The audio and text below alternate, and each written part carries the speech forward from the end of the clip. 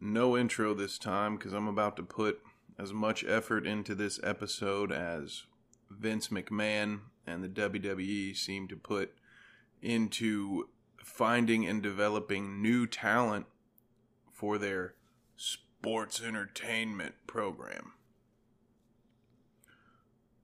First of all, that's I hate that whole idea that Vince has tried for years to have his wrestling show not be a wrestling show. Dance with the one that brought you, Vince. It's okay that there are people in the world that like wrestling. You didn't have to try to make it something it wasn't. It was fine being what it was. You tried to be too cool for what has made you a very wealthy man and made a lot of other people very wealthy. There is still clearly a crowd for this stuff, but what continues to irk me is the constant need for nostalgia and trying to bring back 50-year-old wrestlers who had their heyday 10 years ago when I was last watching this regularly. So I wouldn't have even discussed the Royal Rumble if it hadn't been for the fact that the news got out that a bunch of old faces made a return. Who'd have thought? Who would have thought that the WWE would just bring back a bunch more old guys to try to get people interested in their program again? Now, see what's happening here. They're, as far as I can tell, having a hard time bringing in new fans, and the only way they seem to be able to do so is to bring back old stars that people my age or older than me liked, in hopes that those people will force their kids to sit down in front of the television and watch some wrestling. And I think to some extent it works.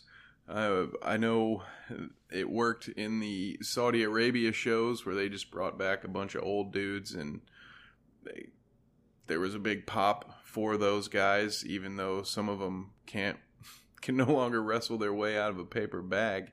This was just another sad example of what seems to be the end of days, the beginning of the end. I think, honestly, we're past the beginning. We're somewhere in the middle of the end because they are going to quickly run out of old people to throw at this thing. I mean, I think The Rock maybe has said he'll come back for one more WrestleMania. When they tried to bring Sting back, they about broke his spine, which I could talk about that for 20 minutes, how dumb it was to try the same move on a guy that you had already clearly injured him with, but Seth Rollins feels bad enough about it already. But in a time when competition is there, but not as strong as it has been, AEW seems to be doing okay, but I don't think it's the same as it was in the Monday Night Wars 20 plus years ago. The WWE should have a stranglehold on this, and they should have all the opportunities to bring in new talent and cultivate new talent. I don't understand. They certainly have the resources. Was Vince McMahon too busy trying to get the XFL up and running? What is the answer to my question? Hardcore, or at least more in tune wrestling fans than me, please let me know. Tweet me at Smoke Break Sports. Hit me up on Instagram. Same thing. Facebook, if that's your thing. Seems like, based on the age of a lot of these wrestlers, most WWE fans probably have a Facebook. So go ahead and send me there. Send me a message there. You'll be the first person to reach out to me there. But hey, the page exists, so fuck it. Let's do it. Now, I've been rambling and complaining about something for 4 minutes without giving you the details. So at this point, I will give you your spoiler alert, but you have had plenty of time. If you did not watch the 2021 Royal Rumble pay-per-view, you've had plenty of time to get out of the way, so I don't want to hear you bitching to me about spoilers, all right? Here we go. Multiple former WWE stars were brought back to the Royal Rumble last night, including Kane, Carlito, who's probably a lesser known guy, especially compared to the other people that I'm going to mention here. And honestly, he didn't even make the highlight video that I watched that WWE put together. They didn't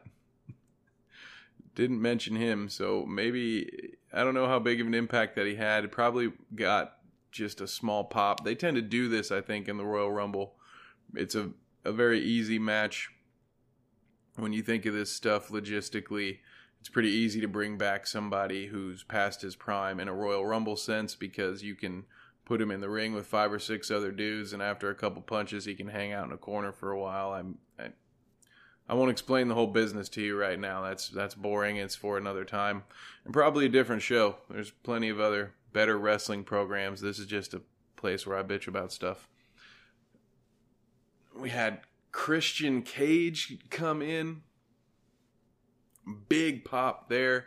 He came in to help our eventual winner, who I know is not new. He was brought back a year ago today or whatever.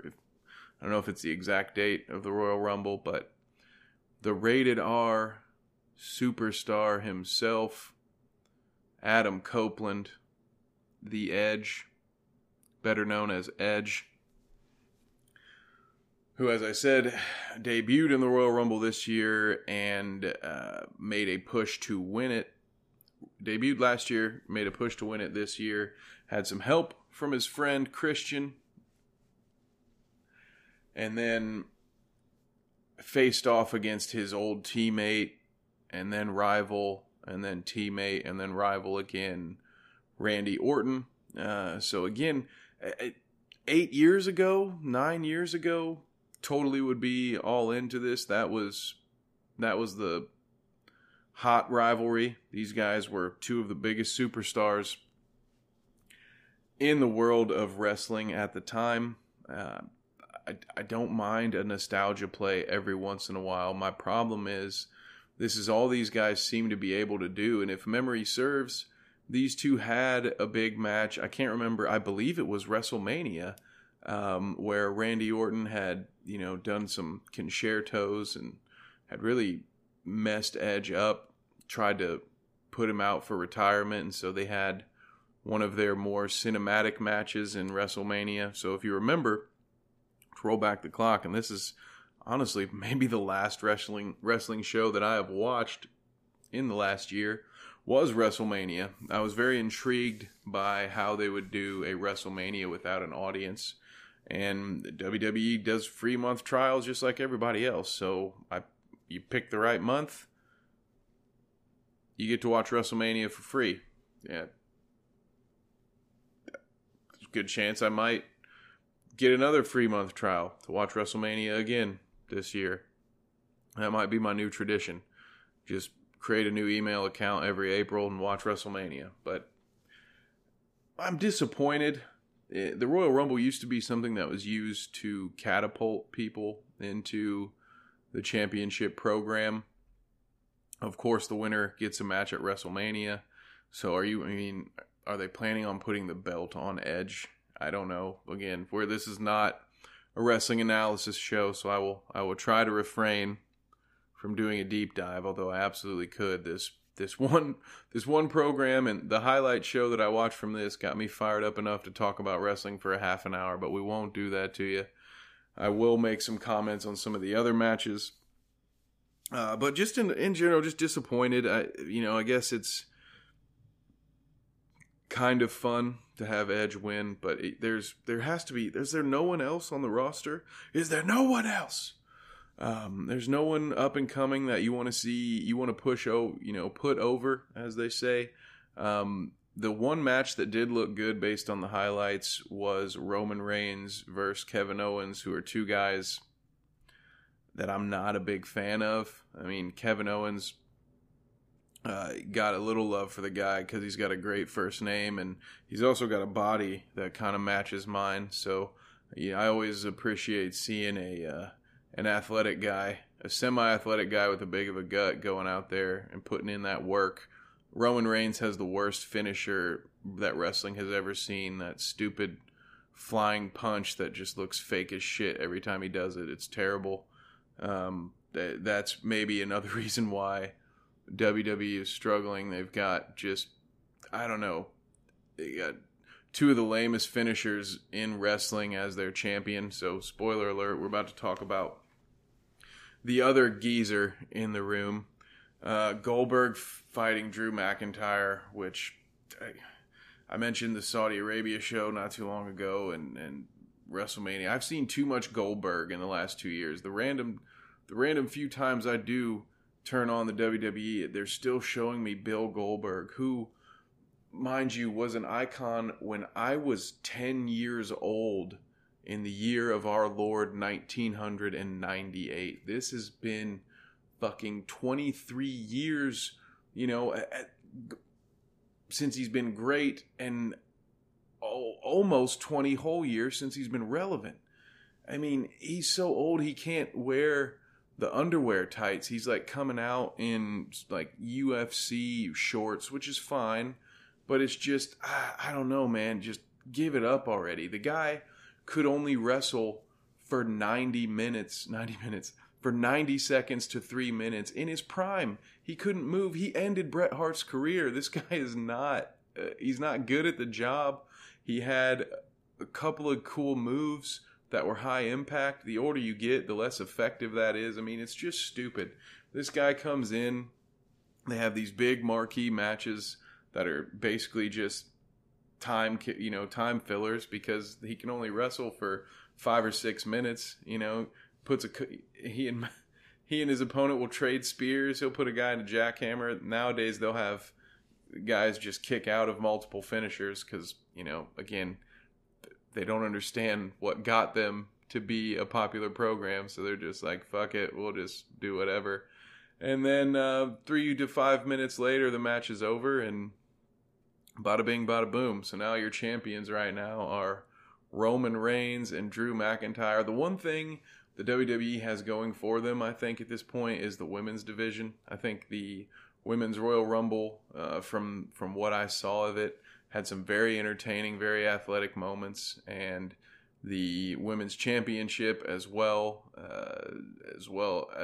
as the Women's Tag Team Championship. So, as interesting as that is, as weird as it is, again, I was gone long enough from wrestling to not be able to see that transition. So it's funny, when I was watching it, you would be lucky to get a woman's match on a card, and you'd be even luckier if it were any good. And now they seem to really be what's keeping the brand together, what's bringing it alive, and fucking good for them. That's great. It's about time that got cashed in, because I don't think, based on what we've seen, it's like, holy shit, how many great female wrestlers did we miss out on because we weren't interested in it at the time. So it is one of the definite perks to the growth is now we've got great lady wrestlers, man, but it's not going to be enough to bring me back. So thank you, YouTube, for showing me everything that happened in the Royal Rumble, so I didn't have to waste my precious time and my even more precious money to watch some shit that I watched 12 years ago. So there you have it. I'm done. Get back to work, you jabronis. It's been 15 minutes. Your boss is going to yell at you, man. But if he doesn't, send me a tweet. Send me a DM on the Instagram. Whatever. Find me on the internet at Smoke Break Sports. We'll be talking about something else tomorrow. Peace. So my own personal Jesus, Jim Cornette, was kind enough to go through the Royal Rumble entrant by entrant. And it turns out I missed a few dirty old bastards that were in this thing. 44-year-old Bobby Lashley apparently tore it up in the Rumble. 46-year-old Gregory Shane Helms. That's the Hurricane. Here's a guy who is like a Doink the Clown gimmick wrestler. But that's good. We got that. put in there. Rey Mysterio's old ass was in there. Frickin' even dudes from the past that weren't ever really good, like Sheamus and Cesaro.